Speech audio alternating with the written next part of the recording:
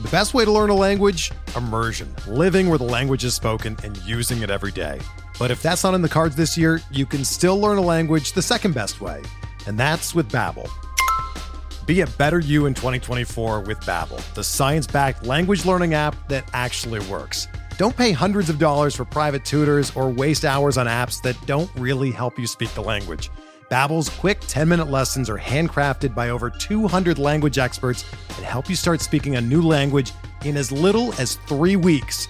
Babbel's designed by real people for real conversations, and their tips and tools are approachable, accessible, rooted in real-life situations, and delivered with conversation-based teaching, so you're ready to practice what you've learned in the real world. Here's a special limited-time deal for our listeners. Right now, get up to 60% off your Babbel subscription at babbel.com/Blue Wire. That's 60% off at babbel.com/Blue Wire, spelled BABBEL.com/Blue Wire. Rules and restrictions apply. This podcast episode is brought to you by Coors Light. These days, everything is go, go, go. It's nonstop hustle all the time. Work, friends, family, expect you to be on 24/7. Well, sometimes you just need to reach for a Coors Light because it's made to chill. Coors Light is cold lagered, cold filtered, and cold packaged. It's as crisp and refreshing as the Colorado Rockies. It is literally made to chill. Coors Light is the one I choose when I need to unwind. So when you want to hit reset, reach for the beer that's made to chill. Get Coors Light in the new look delivered straight to your door with Drizzly or Instacart. Celebrate responsibly. Coors Brewing Company, Golden, Colorado. Support for this podcast comes from U.S. Bank. When it's time for a new credit card, the best ones do way more than just buy stuff. And that's why U.S. Bank offers credit cards that make every day more rewarding. Earn cash back, score points when you shop, dine out, travel, or binge watch, or get a low intro APR. U.S. Bank credit cards were designed to fit your lifestyle. So make every day more rewarding and check out usbank.com/credit card.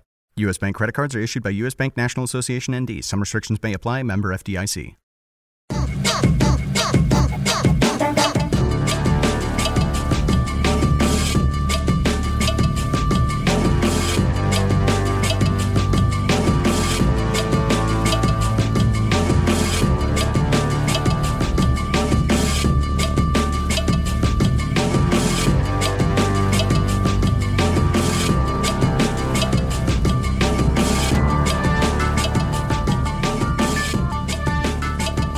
Welcome to the RotoWire Prospect Podcast. Clay Link here with James Anderson, lead prospect writer at RotoWire.com. James, we're going to be taking a look at your latest Farm Futures article. Really good stuff. Kind of looking at players in the 26 through 50 range in your top 400 prospect rankings and looking at how your thinking on them has kind of evolved over the over the off season, essentially. But James, just to update you and everybody else, crucial update here on my yoga practice. It's going well. I've done it about 6 of 8 days. So it's hitting the mat and feeling pretty good. You know, my back's not cracking as much anymore, but I think that's a good sign. It's cracking a lot the first few days. Now it just feels good. Not cracking as much. And I think the pain is the upper back pain has faded a little bit. I've noticed that I think the core source of the pain is actually my SI joint. I've been doing some research online into why bones crack and why it feels good. A lot of theories, by the way, as to why bones crack. A lot of common accepted answers like, gaseous bubbles popping, tendons snapping over the bone. But it is actually one of the great mysteries of science. Man, you're becoming a whole different man with this shutdown. I know. What have I become, James? But no, it's crazy. I just, the SI joint's it's kind of like where your butt is. It's like right above your butt and it's almost tender to the bone. So Ryan Hallam of Fantasy Alarm said, I'm too young to have these issues. I know. I preaching to the choir, so I got to get to the bottom of it. I've been watching some movies. I did watch Tiger King. I'm usually against those kind of trends, but I did watch it.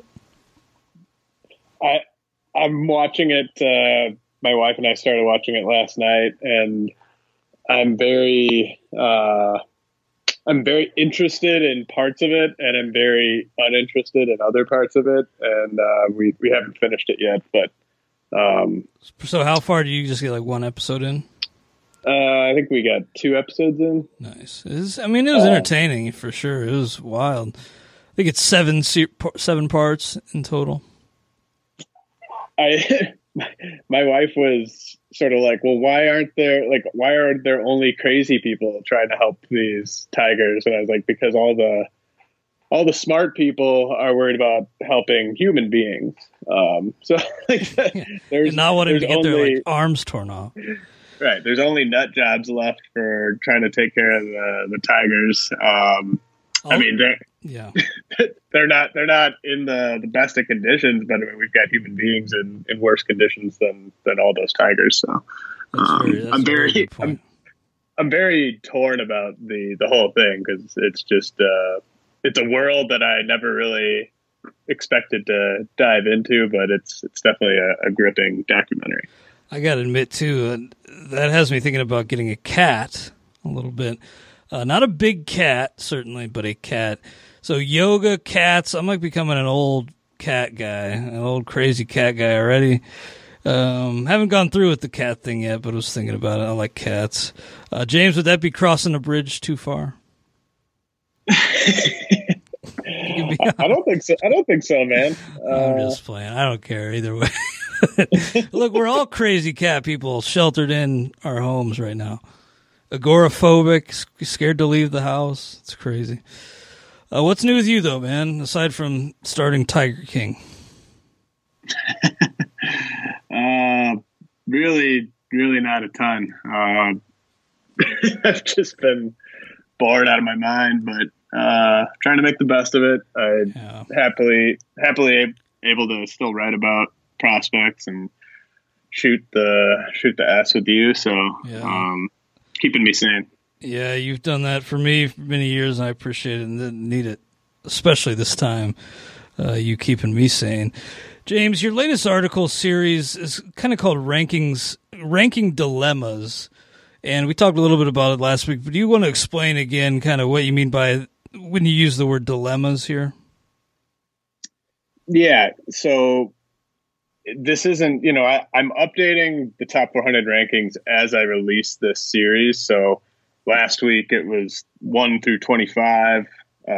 This week it's 26 through 50, and I'll be working my way down the top 400 with each ensuing week. And it's basically me sort of trying to pull back the curtain about which prospects, either I just can't get a good read on, and therefore I just am never really satisfied where I have them ranked. In one case this week, I really sort of went in depth as to why I'm so much higher on one guy than everyone else. But like, while I'm confident about where I have these guys, like it's not like I'm just going in every single day and just moving guys around. But these are the guys where it's like either I'm just so far out there that there's a little trepidation, or maybe the reverse, like I'm just lower on a guy than a lot of other people. And I sort of explain or try to explain like why I'm low, but also acknowledging like why I could be wrong about being too low or why I could be wrong about being too high. So just kind of the guys where, I don't want to say they keep me up at night, but just sort of the guys that sort of give me the most trouble when I'm trying to put together my rankings. Nice. I respect that approach because you're very, convicted and you've done your homework. You are firm in your beliefs on these players, but you also have your ear to the ground. You know the other side of the coin, the other argument, and you're willing to consider those. And you know that you could be wrong. And you mentioned that you might be too low, you might be too high on certain players. I just think it's good to have that transparency. Really fun series. This is part 2, so if you missed last week's, go check it out. And this is focusing on the 26 through 50 range, this week's article. And Jazz Chisholm, the number one guy, he hasn't budged. He's one of the few who hasn't really moved much, so he's stuck around. I guess, he's moved up one spot. But then Noelvi Marte has been a big riser. What is it about him? What did you notice in his skill set over the winter that kind of led you to think, man, I'm too low on Noelvi Marte? It's just he's the guy that whenever anyone asks me, like the most common question I get is just who's a guy outside of the top 25 or outside of the top 50 or outside of the top 100 who you think could make the biggest jump. And my answer is pretty much always, like, if they say who outside the top 50, my answer is usually the guy that's ranked 51. But like with Marte, he was just always my answer. Back when I had him at 67, when someone would be like, who could make a big jump? I'd be like, Noelvi Marte. And so then I just kind of kept bumping him up because he was just the most obvious guy where there's just so much upward potential with him in the rankings. It's probably, his hit tool is probably, if you had to pick a weakest of his tools, you'd probably say that his speed and his power are a bit more alluring than what he might do in terms of batting average, but it's not like I think he's a guy that's going to hit 240. I think he could definitely hit 275, maybe even 280. And it's really about the power and the speed, because guys that have that type of really high end, like 30-30 type of potential, those are the guys that end up getting ranked in the top 10 eventually, and eventually get into the top 5. And Marte just checks a lot of those boxes. Big time pedigree guy, really good body for his age. Defensive home, certainly not set in stone, but I think he'll be a guy that provides value with his glove. He's not someone that's just going to slide all the way down the defensive spectrum. And really with him, it's just, we haven't seen him come stateside yet and playing games, but I really think he's a guy that's going to hit the ground running whenever the minor league season does get underway. And the Mariners, every team tries to pump up their prospects, but they really have made it clear that they think Marte is following in the Julio Rodriguez path in terms of just aggressive assignment after aggressive assignment, loud tools, big time superstar upside. So every time I would go in and sort of update my rankings, I felt like I just kept bumping Marte up, because when I was doing some startup dynasty drafts over the offseason, he was a guy that I just kept grabbing and reaching for, because there just aren't a ton of guys that have his combination of upside and lack of flaws. So he's a long ways away from the majors, but I really don't see any reason to be cautious with him. Man, that's a high praise for Noelvi Marte. Yeah, he's on the upswing here in your rankings, and it seems like that upside is really driving it. And that's really what you want with prospects, right? I mean, you roster some prospects in dynasty leagues for floor, but nobody wants to do that. And the ceiling is the massive payoff is really what we're all chasing. Yeah, if you just hit on like a third of those high upside guys, you're going to be fine. That's how you get the Ronald Acuñas and the Wander Francos is by chasing that upside. And the guys that are going to hit 260 with 25 homers, on draft day in a redraft league, those guys are a dime a dozen. So why push those guys up a prospect list when there's a guy that has first round upside sitting there and he's further away from the majors? Yeah, I say that, but I'm thinking of a guy like Lindor, who I kind of thought when he was a prospect. Now, I'm not a prospect guru like you, but I kind of thought he was kind of like safe, and I didn't see the upside. He had really good defensively. Nobody expected that kind of bloom offense, like, this superstar hitter to blossom. So it can work both ways, but I think generally, you want a roster for upside. The floor is nice, and that's kind of what Evan White provides. We know he's signed that extension, and so his ETA gets moved up. But is there something else you see? Did you think maybe, did your view on Evan White's upside maybe change over the winter? Yeah. So I remember, so let's see, they gave him that contract in November, late November. And I remember being really upset because I think I had just done my deep dive on him for the magazine and kind of realized that he hit another gear a couple months into the season. He just really started raking, really started hitting the way that we want first base prospects to hit. Was hitting for power, was hitting for average, wasn't striking out very much. Premium defensive first baseman as well, so you don't have to worry about him just falling out of a job because of his defense.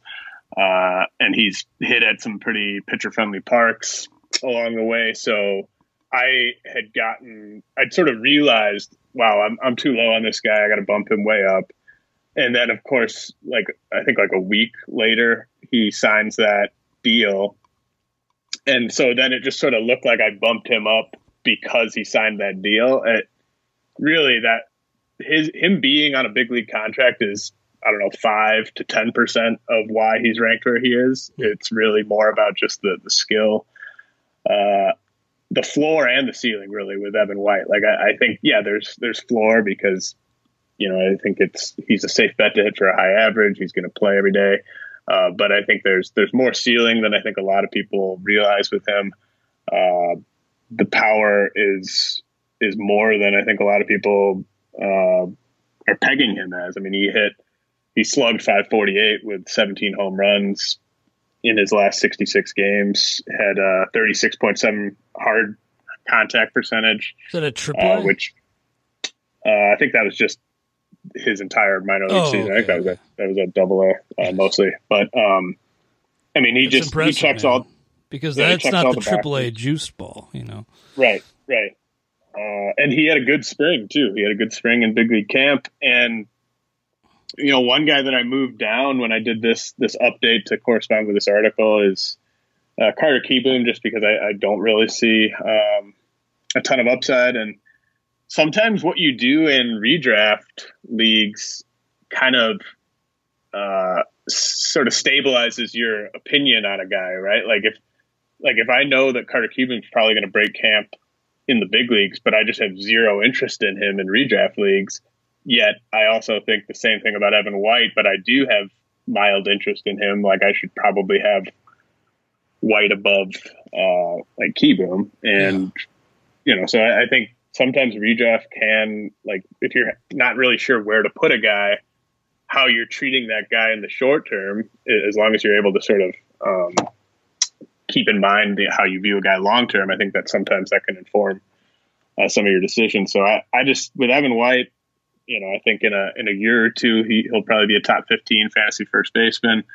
It's a shallow position, and hopefully in a year or two, he's hitting, I don't know, second or third, and Jared Kelenic and Julio Rodriguez are hitting right in front of him and right behind him.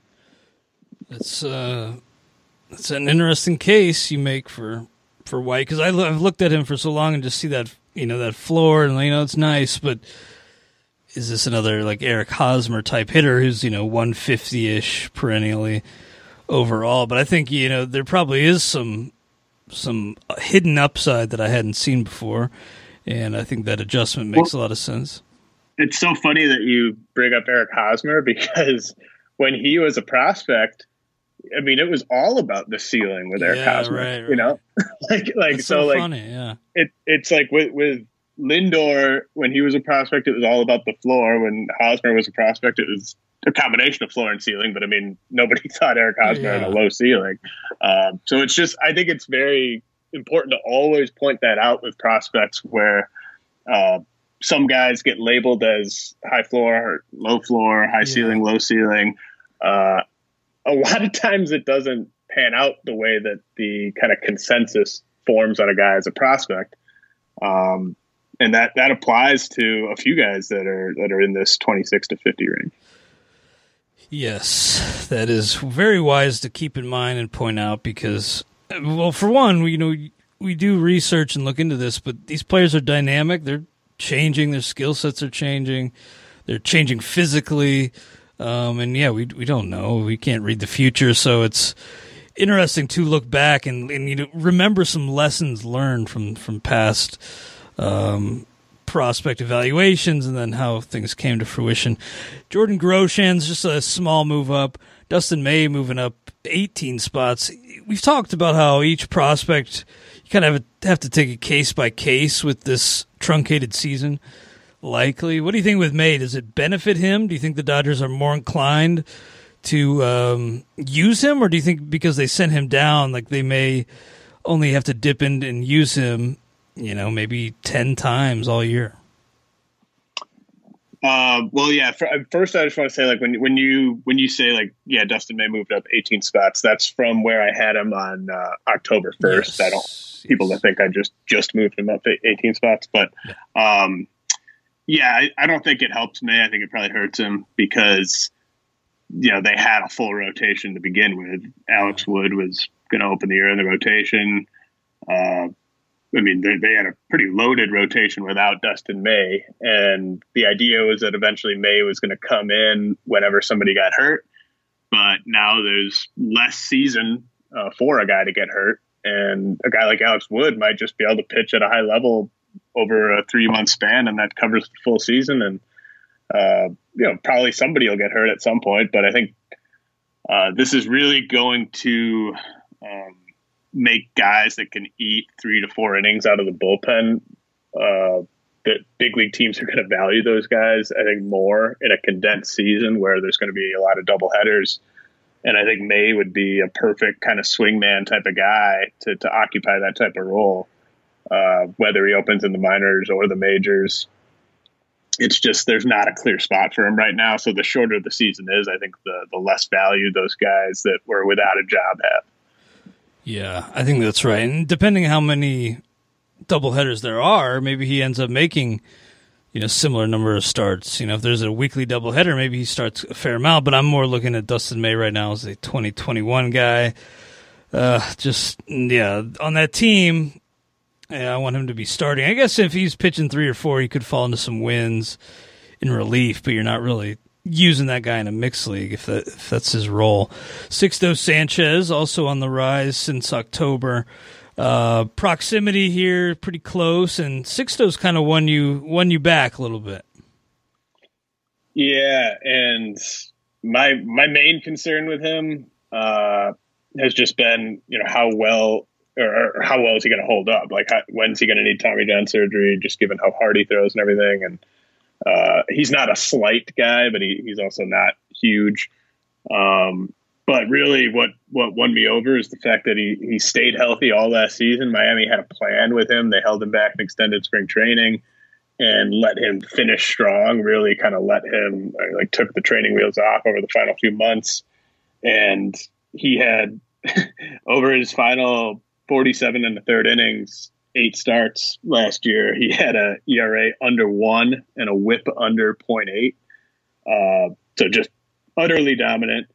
He's in that same sort of mold as Dustin May, Casey Mize, where he's a run producer or a run preventer first and a strikeout artist second. But I don't really mind that much. I mean, I think eventually there will be more strikeouts for Sixto. He's probably going to end up with 3+ pitches. Fastball and changeup are probably 70 grade pitches already. Command is really good for a guy who throws as hard as he does. He really knows how to pitch. Like, he's not just a thrower out there.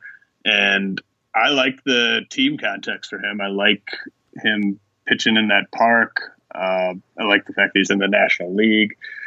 So, yeah, I don't really have any concerns with Sixto other than just the typical, he's a pitching prospect, he could get hurt any minute type of thing. Yeah, and he's dealt with, was that a forearm he dealt with for a while? Did he actually...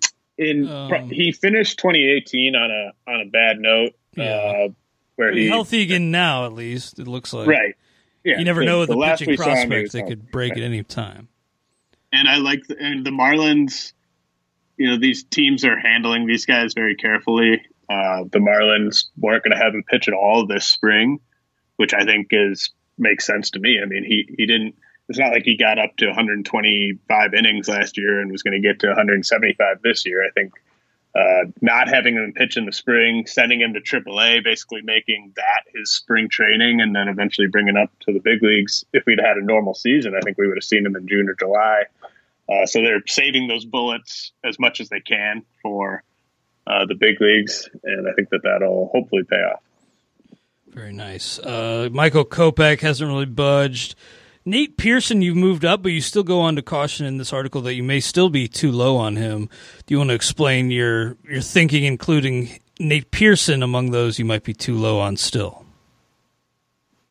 Yeah, I mean, I just lay out everything I like about him, everything I don't like about him, and the stuff I don't like about him, for the most part, is kind of just by no fault of his own. I mean, if he were to just stay relatively healthy over the next few years, then I'll be too low on him. And it's just a situation where I'm struggling to find an example of guys who have thrown as hard as he does and have avoided Tommy John surgery in recent years, which is kind of depressing. But that's, I'm ranking guys based on how much I would want to own them in dynasty leagues, and that's something that I'm factoring in with Nate Pearson. It would be great. I'd love to be wrong about it. I'd rather him stay healthy than me be right about him being an injury risk. But as soon as if he gets Tommy John surgery like a year from now, then him being ranked like, say, 15th overall, that's going to look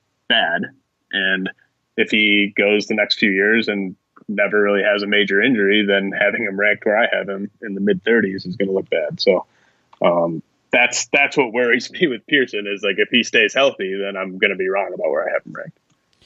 Yeah, but we've also just seen that with Syndergaard, and Hunter Green, my guy on the Reds. It's just, when you throw that hard, it is hard to avoid that procedure. It's like, can you think of guys? I guess, some relievers, I'm sure, but starters who throw that hard, man, it just seems like an inevitability. Yeah, like Michael Kopech, Jose Fernandez. Yeah. Like when Steven Strasburg first came up. Alex Reyes. Yeah. Luis Severino. I mean, there's exactly. It's depressing, but it's just a fact of life. Casey Mize, we talked about it, the shortened season probably hurting him, maybe fully delaying his arrival till 2021. Alec Boehm, another guy you mentioned you may be too low on still, and you have raised him up. I don't know what to make of him either, but I do think the power will play. You still have concerns about the hit tool? I just can't get a good read on him. The only times when the power has played and he's hit for a high average was when he was 22 at high A, so a little ultra high A, and then when he was 23 in the Arizona Fall League, which is a great place to hit. That doesn't mean that those two stops weren't a legit representation of what's to come from him, but what he did at Double-A concerns me, because he really did most, if not like all of his damage in Reading, which is a notorious hitter's park. And he was a 22-year-old at Double-A and was pretty mediocre on the road.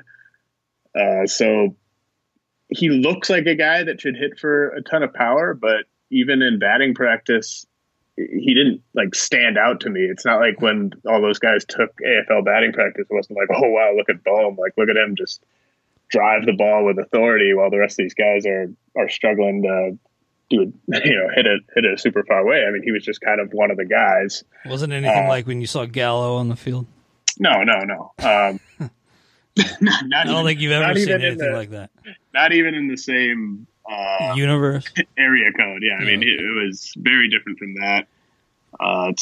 To me, it's kind of more like plus game power, hopefully, and I think there's a chance for a plus hit tool. I mean, his contact rate is so much better than you would think it would be, just given how big he is. But I think part of the reason why the power and the batting average haven't necessarily synced up at every stop is that he might be sacrificing some game power to maintain that contact rate. And so I think it's possible it just ends up being like 55 game power and 55 hit tool, or maybe 50 hit tool and plus power, maybe plus hit tool and 55 power. I don't know. I mean, I like I said, as you can tell by my rambling, I can't really get a good feel for what I expect from him. And when I have that much uncertainty, I'm just not going to rank a guy crazy high. So I think having him in the 30s to me is not a affront to Alec Bohm, but I know a lot of people have him higher. I like that approach. You don't want to just go with the pack and rank a guy high and give him that vote of confidence when you just don't know. And so I think this ranking reflects some of that uncertainty there with Alec Bohm. Joey Bart, toward the end of draft season, quote-unquote draft season, before camp was suspended, we talked a little bit about Bart and how I thought it was kind of surprising how much redraft love he was getting. Two catcher, 15-team leagues. He was getting drafted, it seemed like, in most of those. But then when I thought about it, looked into it a little more, it did sound like they were looking at giving him a promotion late in the year. What do you think about Bart now with the shortened season likely? Does that delay him, do you think? Yeah, I don't really see any reason for the Giants to start his clock in a shortened season. He's kind of in that Jared Kelenic group, right? Of guys that are close to big league ready on rebuilding teams where over 162 games, it would be really kind of a bad move for the player-team relationship for them to keep those guys down the entire season. But in a shortened season, it's much more palatable for the team and the player. I think it's just like, well, look, I mean, maybe with 20 games left in the season, it looks like you're ready, but why are we going to bring you up for those final 20 games or whatever? Yeah, when there's nothing to play for, and yeah, it's kind of like the season's going to be a little bit of a wash, it seems like. I'm still holding out hope, but it's dwindling by the day. Clark Schmidt's another guy who gets affected by this situation. Him for a little bit different reason. Like, it's just that the other Yankee starters will have time to get healthy, or at least that's in theory what should happen. Yeah, it's bad for Clark Schmidt too, just because, like you said, those guys, James Paxton will probably be healthy, and that gives them 5 healthy starters. Jordan Montgomery had won a spot in camp, so I think it's very encouraging, or at least the way the Yankees handled their pitching prospects in spring training tells us pretty clearly, I think, that they view Schmidt as the cream of the crop in their own system, with them sending Davey Garcia and Michael King down and keeping Schmidt in big league camp. So, I mean, that's good. I mean, they clearly view him as a big part of their not so distant future plans, but I think for 2020, probably unlikely that he makes much of a fantasy impact. But I think 2021, like, he'll be the type of guy where people will be drafting and stashing, I think, in 2021. Yeah, I think as people should be, We're already thinking about 2021 stashes. I love it. It's never not stashing season here. It's 2021 stashing season.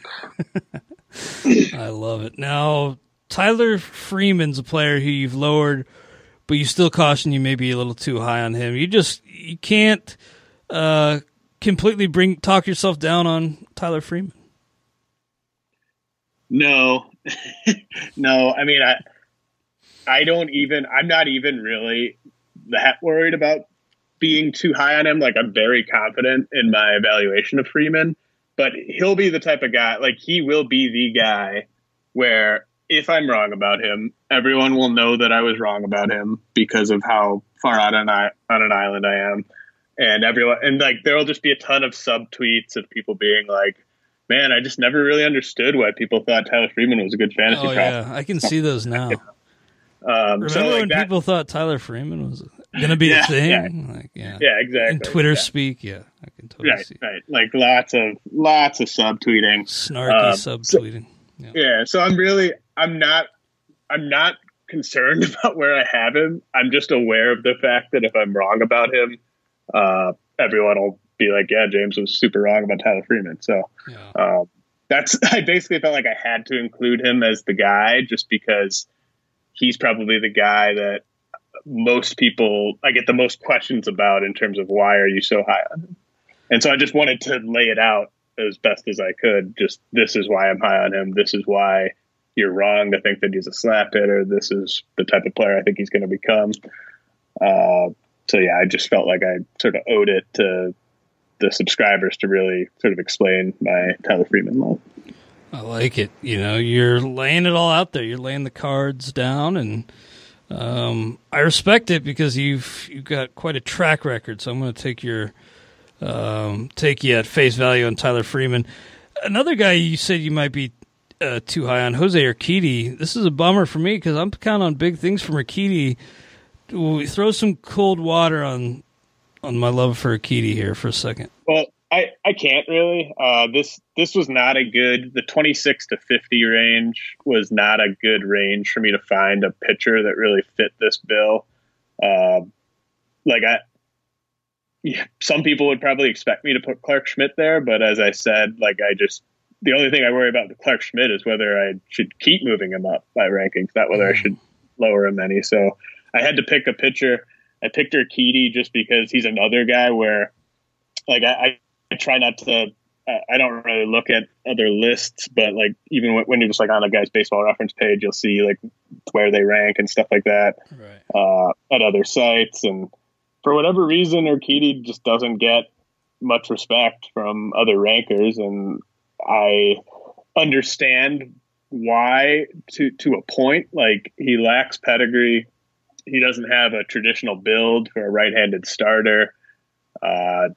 He doesn't have that super electric arsenal where you're just posting all kinds of GIFs and stuff like that. But I think if you evaluate him for what we're expecting in the immediate, what we'd be expecting for 2020, and then you just lay out, this is his fastball, these are his secondaries, this is his command. I think all of that stuff points to him being a middle of the top 100 guy. I just think, some people are really slow to come around on the pop-up guy. And part of that is because pop-up guys will burn you. But I think you have to evaluate each guy individually and say, yeah, this is a pop-up guy, but how real is it? Why might it not be real? I think Zach Gallen is a good example of this, where those who were quick to sort of take a dive in and see why Gallen was having so much success early last year were rewarded for bumping him up rankings, whereas those that sort of took more of a wait and see approach with him, they were burned / they didn't help anyone out with where they had him ranked. Urquidy, I think you have to evaluate him in just by himself and say, yeah, this guy wasn't ranked anywhere going into 2019, but what does he have? What's his repertoire like? Do we think he's going to have success going forward? To me, the answer is yes. Yeah, those past prospect rankings and reports just, part of the puzzle. It's not anything definitive. And I get it. Pop-up guys can burn you. See Arismendi, Alcantara. But they can also push you over the hump. If you get a guy like Gallen or you get a guy like Urquidy, can move the needle, and that's big for you. I'm looking at Urquidy, and I loved the price. I couldn't understand why in redraft he wasn't higher because he was so good in the postseason. They basically said he had a rotation spot locked up. He wasn't even competing for a spot. And at least when we were assuming 162 games, it didn't look like he'd have really any major workload restrictions, right? No, I mean 180 innings ish. Yeah, I thought he could have gotten up to 175, 185. I mean that. Yeah, that's what kind of separates him from the. I mean, the skills of a guy like Luzardo are better, but I just couldn't believe people weren't projecting him, weren't projecting Urquidy for more innings. Yeah, I mean, in a full 162 game season, I think Urquidy was a really good value where he was going in drafts, but the shorter the season gets, the less distance there is between him and those other guys that weren't going to throw as many innings. So, very true, Urquidy probably more valuable for over 2021's suspected full season than a condensed 2020 season, but he's still a guy that should be rostered in all formats. Well, before we move on to the final hip-hop portion of the show here, James, anything else you want to mention from this article? Really good stuff here. Any final thoughts on your latest farm futures? There's one guy who is probably notably absent from this 26 to 50 range. That is Nick Madrigal, who I will include in next week's article, but just wanted to note that was not a accidental omission. I know that I'd had him, I think, like in the 30s or something on the last update. He's just a guy that he's sort of the opposite case of Urquidy and Evan White, where I knew he was going to be in the majors for the majority of this season, and yet I just really had no interest in him in drafts. And so like that kind of tells me maybe you shouldn't have this guy ranked in your top 40 if he's basically big league ready and you don't want him in your redraft leagues. So Nick Madrigal is a faller, and he will be in next week's article. Wow, that's outside of the top 50, huh? Maybe we could talk more about that on tomorrow's Farm Friday, or I guess that's Friday. That's not tomorrow. But maybe we could talk about that more, because doesn't Keith Law, I thought I saw something that Keith Law really doesn't like him either, right? Have you seen something about that?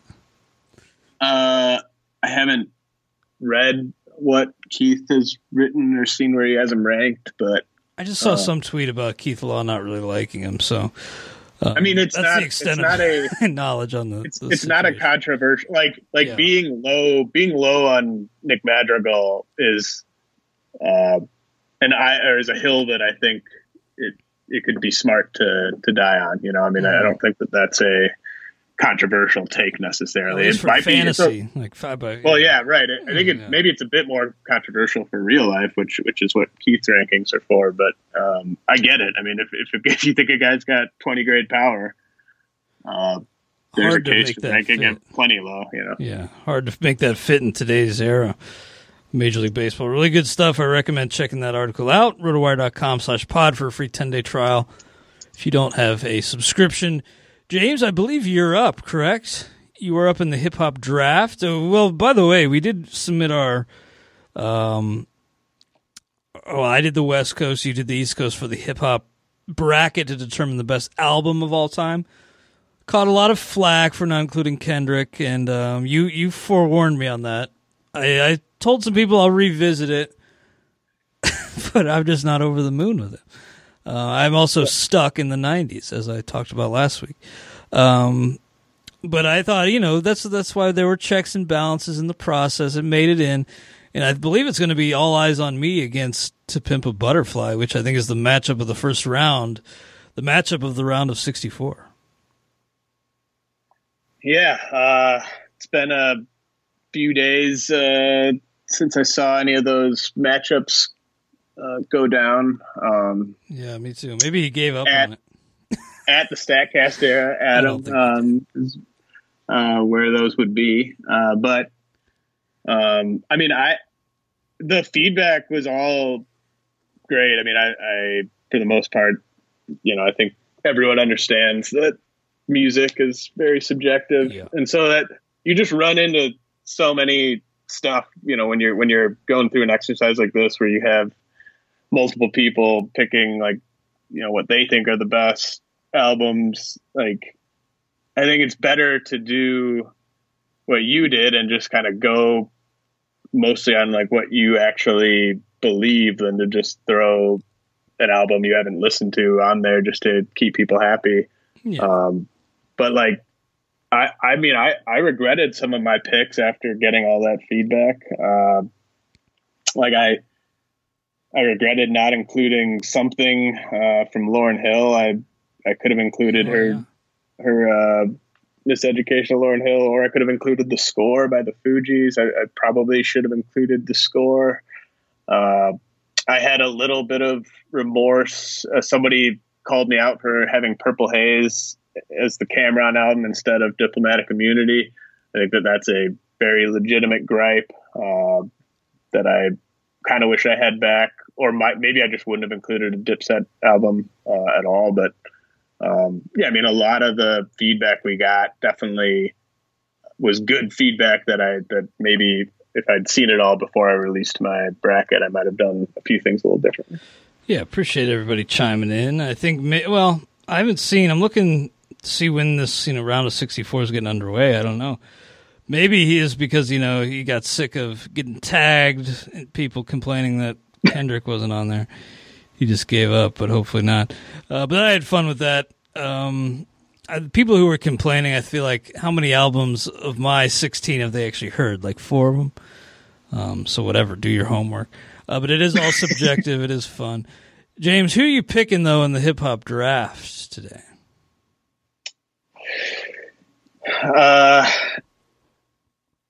This is tough. Because last week I went Guru, and you went who? Jay-Z. Jay-Z, that's right. Yeah, so I am debating whether to go with a producer or whether to go with a lyricist. And I think I'm going to just follow my board and go with a lyricist.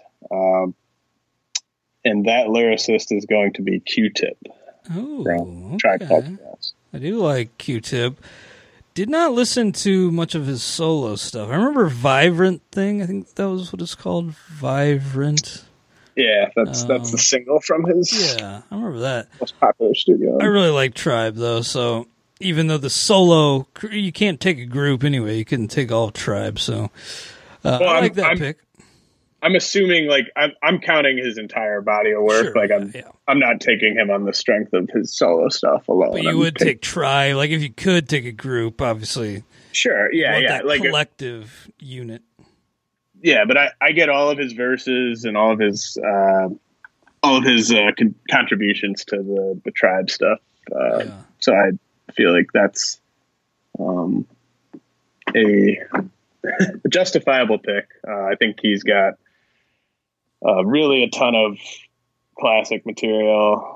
Was a pretty good producer too. I actually didn't realize how much production work he was responsible for until I watched that hip hop documentary on Netflix. Q-Tip figures pretty prominently into that. So I definitely respect the guys that do the production and the lyricism. But yeah, I mean, I think Q-Tip is one of the more unique guys out there. I almost feel like Q-Tip is sort of what people like kind of wish Andre 3000 was, or what they sort of think of Andre 3000 as this super eclectic guy. I like that take. I love Andre 3000 too. But yeah, I think Q-Tip's the man, and I'm taking him with my 7th pick. I'll admit I'm a little surprised to see Q-Tip going that high, but I can't knock it. Go get your guy, and that's fine with me. I'm going to take another guy who, like you said, those dual threats on both sides of the ball, the guys who can rap and produce. I got to go with Dr. Dre. Pairing him up with RZA. Yeah, I was thinking about producer spot. I was thinking about taking Dre just to snipe you, but I thought he was gone for sure when I passed on him last week. My plan of I'm treating producer like I would treat catcher in a fantasy draft, and I know I can get a solid option late. So you're treating it how I'm treating Dirty South. It's just plethora of options. You don't need to force it. Right. Plus, plethora of fine options. Yeah, fine. Worst case scenario, I end up with like DJ Premier and Kanye West as my producers. Like whatever. Maybe you'd compare it to like shortstop instead of catcher. But no, that's a much better thought. I just was thinking like comparing. Dirty South to catchers. Like I had to catch myself on that and walk that one back. But I guess we got to. I got to give the song. I guess for. Oh yeah, I gotta get you. I gotta get you. So many to choose from. I'm actually going to take a Tribe song.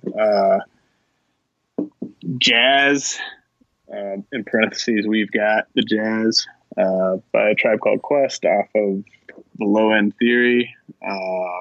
Could have gone a number of different ways, but I love his flow on that song. Nice.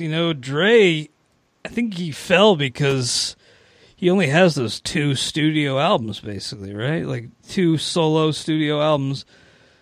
But you add an NWA and all those classic Death Row compilations and features and songs he produced on other albums.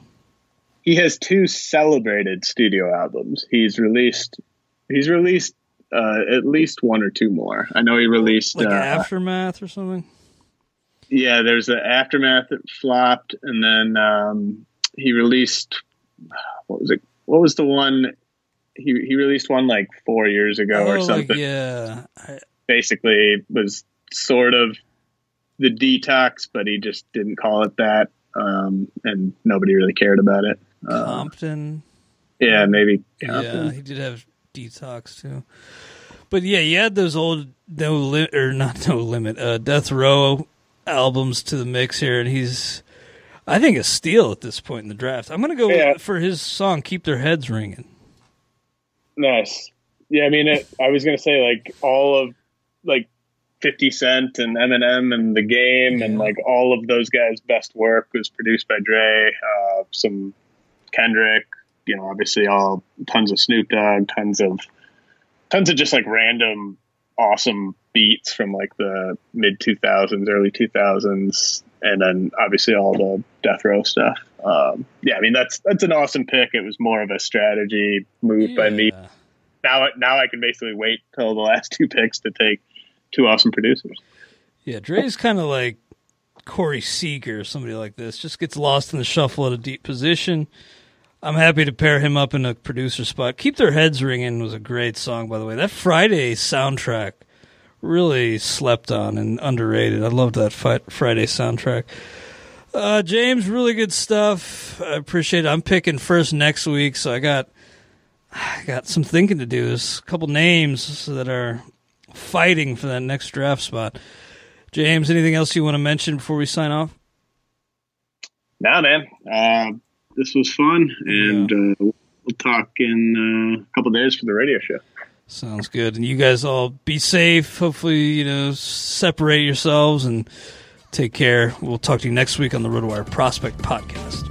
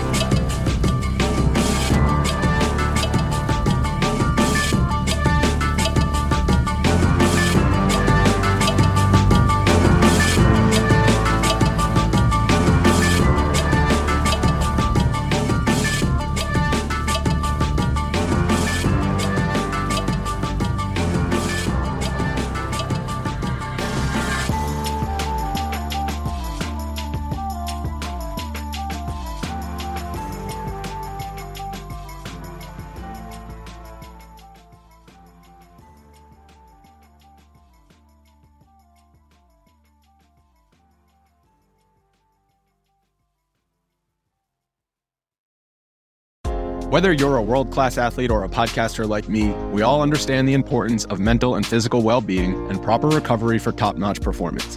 That's why I'm excited that Unified Healing is sponsoring podcasts on the Blue Wire Network. Unified Healing is a new and super innovative global network of wellness centers powered by Energy Enhancement System, or EE System. If you haven't heard of the EE System yet, then you'll want to listen up. This technology promotes wellness, deep relaxation, purification, and rejuvenation. Wherever you are across the globe, access to a center is easy and affordable. Interested in experiencing the EE System technology for yourself? Go to unifiedhealing.com/bluewire to learn more and find a center near you. That's unified, UNIFYD, healing.com/bluewire. No material or testimonials on the Unified Healing website are intended to be viewed as medical advice or a substitute for professional medical advice, diagnosis, or treatment. Always seek the advice of your physician or other qualified healthcare provider with any questions you may have regarding a medical condition or treatment and before undertaking a new healthcare regimen, including EE System.